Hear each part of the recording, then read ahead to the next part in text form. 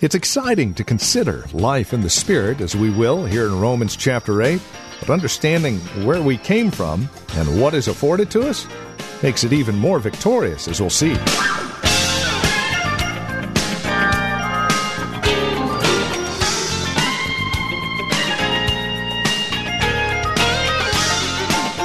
Life in the Spirit.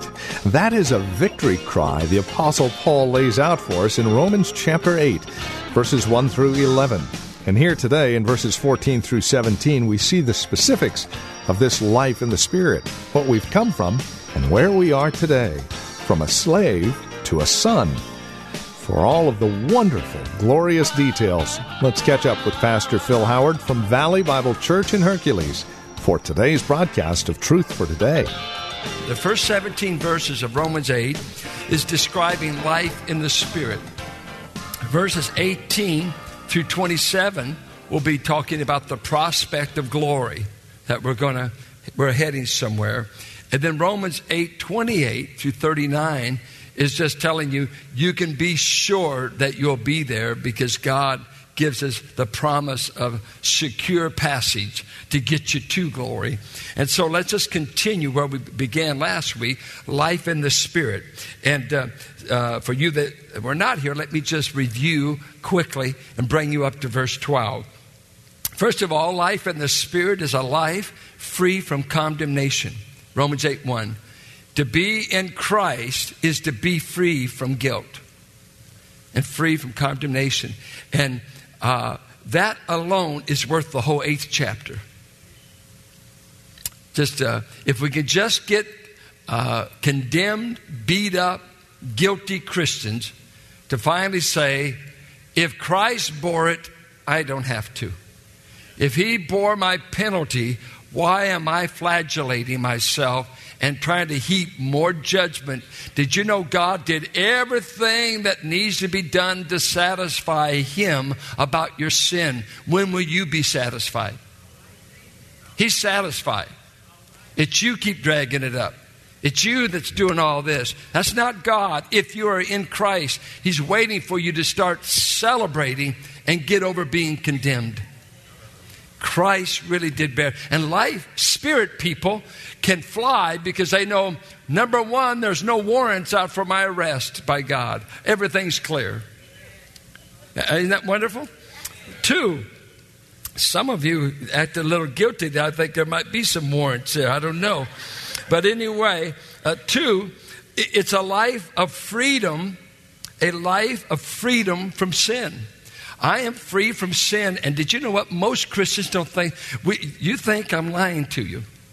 We really talk out of both sides of our mouth here. Did you know that you can live free from sin, well, for about 5 minutes? Are you talking about Billy Graham? No, I'm talking about you. If you're in Christ, God has sent the Holy Spirit to come in you, and He can do in you and for you what you cannot do by yourself. He gives you the power to overcome that thing that's been whipping you, eating you. He sets you free. Am I reading it? Am I making this up?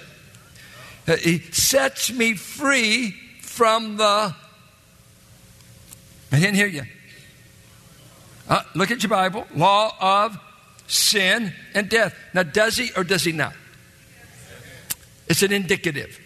He does. This is not probability. He does. If you're not free, you're not in Christ. Figure it out.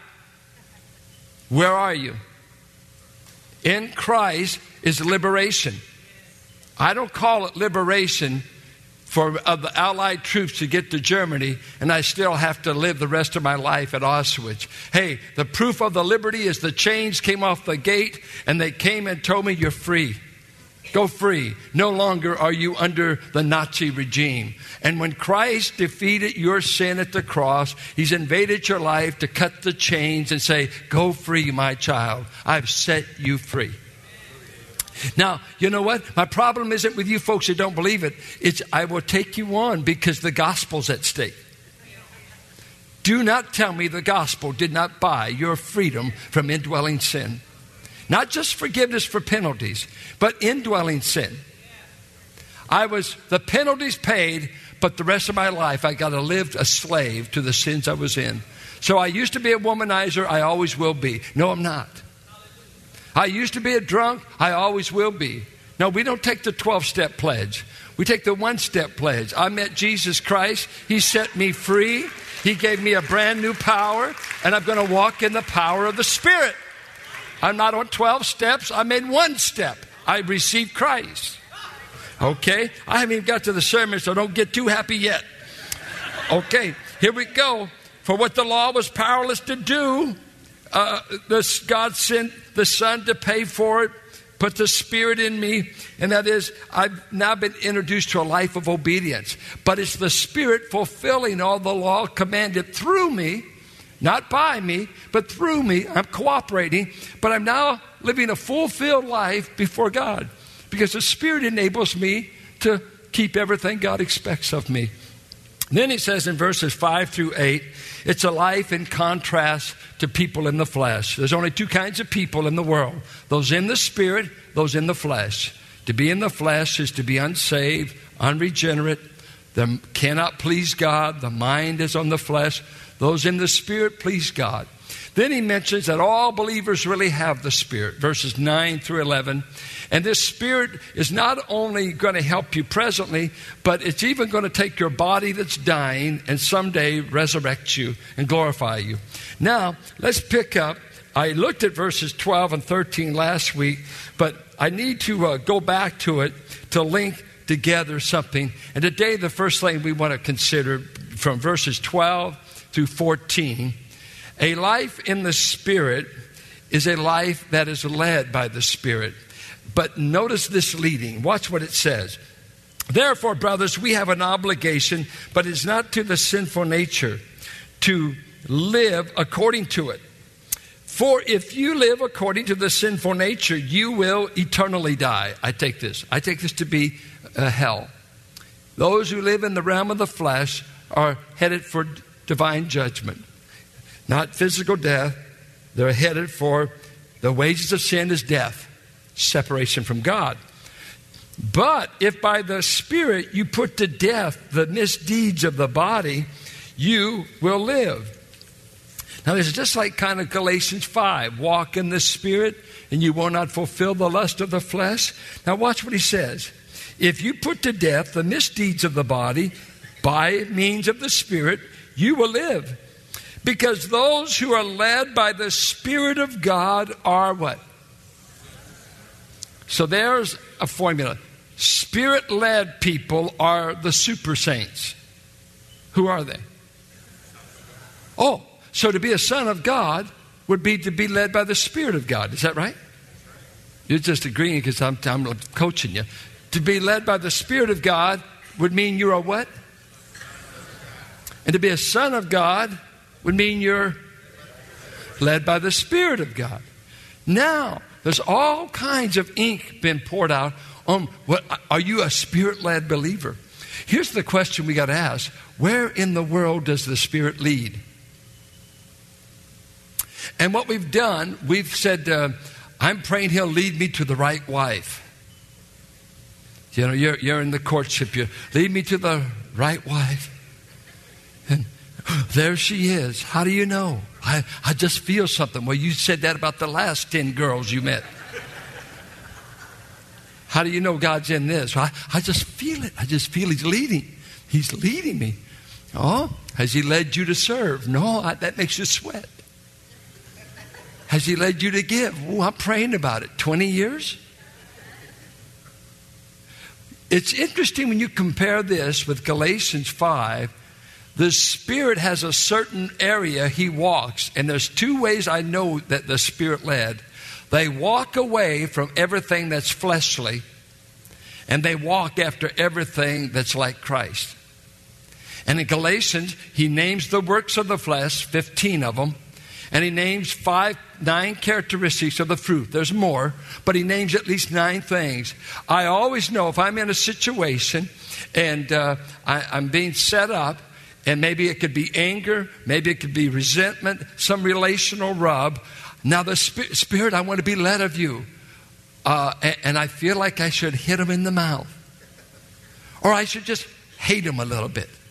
Or I should do something to get them. How would the Spirit lead? Verse 13, by means of the Spirit you put to death the deeds of the body. He's the means. You're not passive in holiness. You appropriate this divine power to put to death those deeds that are making their bid on your body, to do something with your mind, your eyes, whatever, to act out. And so you've got this power in you. And remember, the sons of God, because it's a continuous sentence in the Greek. From 13, put to death the deeds of the body because in the Greek language, because you are being Spirit-led. Who used to lead us? Well, according to Romans 7, the law led us. And we failed and failed. God's put a new leader in the life of the Christian. It's the Holy Spirit will lead you to put to death the misdeeds of the flesh that make their bid on you. And flesh is not skin and bone. It's that fallen sin principle that wants to use your body to sin. The body is not sinful. Remember, your body is not sinful. But there's a sin principle that wants to use your body to sin. The body, we don't buy Gnosticism and Aristotle who said the body is evil. Matter is not evil. It's what animates it that's evil. A fallen heart that goes away from God. So he says, my children are led by the Spirit of God. Does it sound familiar? Hear this analogy. Does this sound familiar? My sheep know my voice, and they will rebel against me all the time. They will what? Follow me. I've got a shepherd that he says, when I get you in my fold, you'll listen to my voice, one voice, out of all the cacophony in this world, one voice. And then he says, I've sent the Spirit to be that continual voice to you in your journey, and he will lead you. Here, sheepy, this way, away from the flesh, away from the world. And, well, where are you leading me? I'm leading you to be like Christ. I'm leading you to do it God's way. I'm leading you to carry out everything I've instructed you in this book. I want to lead you. So all of God's people are under this divine leadership. You know what's interesting? In Galatians, he said when we were under the law, that even if we were heirs, we were bossed daily by slaves who were guardians and tutors. Everybody told you what to do under the law. But when Christ came, he fired all the tutors. And he said, I'm going to give you one person. I'm going to give you the Holy Spirit. You won't need any more guardians. You won't need any more tutors. You'll need the Holy Spirit, and he will lead you. Did you know life in the Spirit is coming under divine, God-given leadership? He leads you. Who's got you this far? Accountability groups? Small groups? Once again, could be divine means. You know, I was saved as a teenager. I had the 9th through the 12th grade to go. And let me tell you, there were no Bible study groups at Richmond High. I had to quit going to the boys' bathroom in the morning, in the winter. We'd go there because it was cold, because everybody talked about what they did on the weekend, and I was trying to live for God. I don't know where I hung out. I tried to find some place to get out of the cold, but I couldn't go to the boys' bathroom. It was big. And all the guys that hang out and exchange war stories and drunken parties and immoral escapades. I said, I got to go somewhere where I could be with God. Who did that? Spirit-led. Who was it that told me to break up with this girl because I wasn't strong enough to be moral if I stayed with her? I'm only 15. Come on, God doesn't care if you're moral at 15. He does if you're his own. If you're not a sheep. You know, I see some of these sheep around here, they say, bah, bah, but when you track them, you see wolf prints. My dad gave me that great line. I've said it many times. He asked me, do you know how you could tell a sheep in wolves, or a wolf in sheep's clothing? And kid, I didn't grow up on the farm. No, Dad, I don't know. What are you trying to get at? He said, just track them. They don't make a sheep, Paul. Their little print looks like a wolf. They're just naming the name and faking they know God. But when you track a man and see where they're walking, who's leading you? Let me track your steps. Well, I'm always angry. I can't get over it. I can't this. Oh, I thought you were saved. Well, this is the way saved people act. No. You'll get a little time before he's going to get your attention. If you know him, you got a little time to get it together. My sheep follow me. My sons are led by my Spirit, and my Spirit doesn't lead into sin. He doesn't lead into temptation. He leads you away. He leads you away.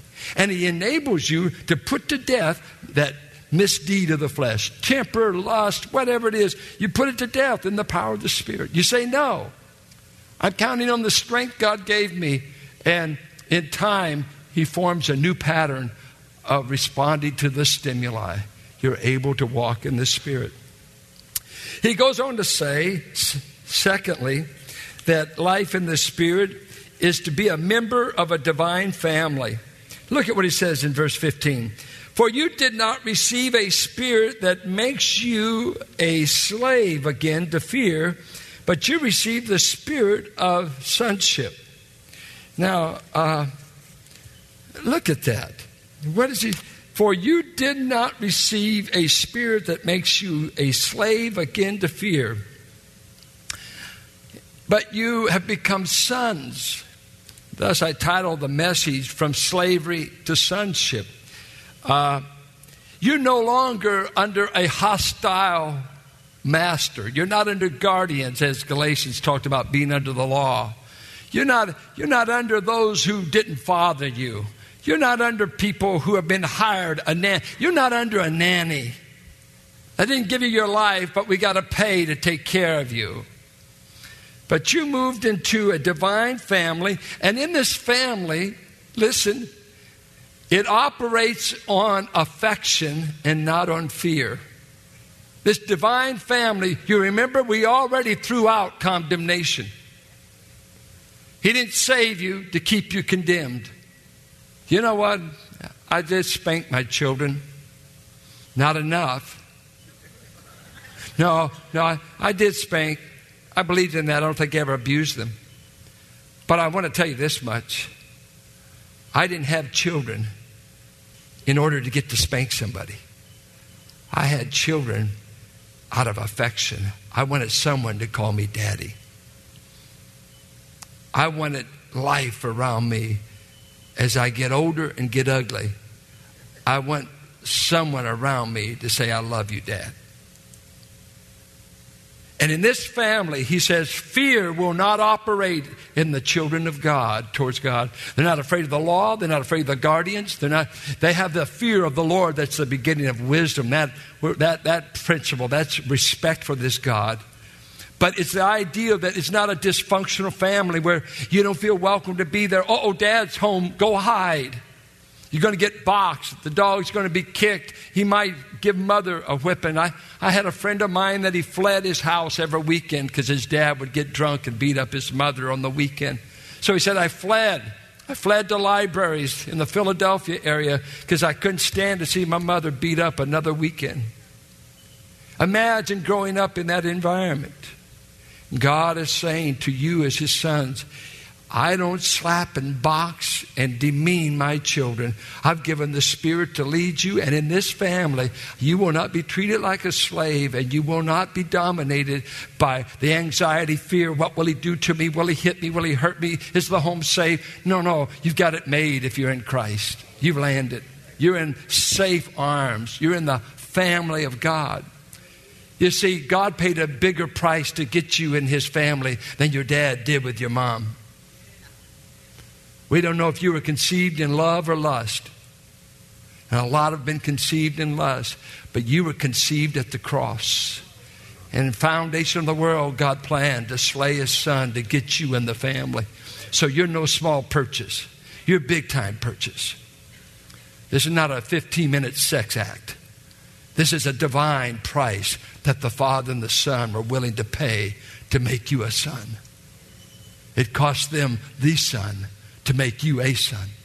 Fear has torment, the Bible says, but perfect love casts it out, and salvation is perfect love. And notice what he does in the family. God wants to teach you divine family talk. And he says, we cry, Abba, Father. You know what's interesting about this? The only one who ever is recorded to use this is Jesus. And I think one of the most pressing things is Jesus used it in his last hours before the cross. This is what he prayed in Mark 14 in Gethsemane. Abba, Father. I mean, the perspiration looks like drops of blood. He's prayed 3 times for the cup to pass from him. If you ever read the biography of dying soldiers, you know what the most common word on the lips of a dying soldier is? Mama. Tell mama goodbye. They got a sweetheart, but it's the most common, mama. Now he says the Spirit-led sons of God, whether they're male or female, there's something on the lips of the family. It's called Father. Father. Abba. J. Vernon McGee tells the story that he had visited a certain hospital in L.A. hundreds of times to comfort people from the church he pastored, the Church of the Open Door. And he comforted them, and God's going to see you through. God's going to take care, claim the promises. Everything's going to work together for good, and the pastoral duty, and give a few verses and go on. But he said he finally wound up in one of those beds with lung cancer. And in his typical way, if you read his words, friend, I was scared. I wasn't waiting for somebody to come in and give me the same old verses. Or just to pat me, it's going to be okay. Stiff upper lip, get over it. And he tells about Wilbur Smith paid a visit to him and stayed with him. And how are you doing, Vernon? He said, I'm scared. I'm afraid I'm going to be buried in a few months with this lung cancer. But he said when Wilbur left, he asked the nurse to close the curtain around his bed. And he said, friend, I started crying out, Abba, Father. You got a scared son on your hands. I don't have time to be pastoral or profound. Abba, Abba, Father. This is your child. Could you come to me? This family talk. That's what God produces by the Spirit. You see, under the law, I couldn't even approach the mountain when the law was being given. If I touch the mount where the law is given, I'll be killed. And then all of a sudden, God says, I'm going to show up another place in history, and it's going to be on another mountain. It's going to be on Mount Golgotha. And when you come there, you can come a sinner and leave a son, and you can touch God at the foot of the cross. And we might find ourselves growing in God's grace. This is Truth for Today with Pastor Phil Howard. In closing out our time together today, we would leave you with our address, phone number, and our web address. We always enjoy it when folks reach out to us and let us know how the program is encouraging them in Christ. You can reach us at truthfortodayradio.org. Again, truthfortodayradio.org, or call us 855-833-9864. And you're always welcome to write to us. Letters mean a great deal. 1511 M. Sycamore Avenue, Suite 278, Hercules, California. The zip code is 94547. By the way, if you have a question for Pastor Phil, from time to time we do get him into studio to answer these questions.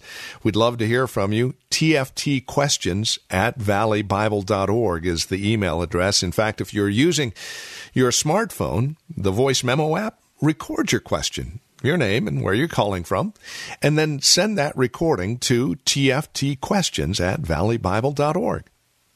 One other note as we close out our time together today, we are very mindful of the fact that due to the pandemic situations, we are learning more and more online and on the radio. But at the same time, those same ministries tend to be challenged financially because of the situation we find ourselves in. So would you please remember that as you reach out to us here at Truth for Today? We are dependent upon listeners, just like you, to continue the radio ministry. Whether it's a large gift, a small gift, a one-time gift, a monthly gift, it all makes a big difference as we continue ministering the gospel of Jesus Christ here on this radio station.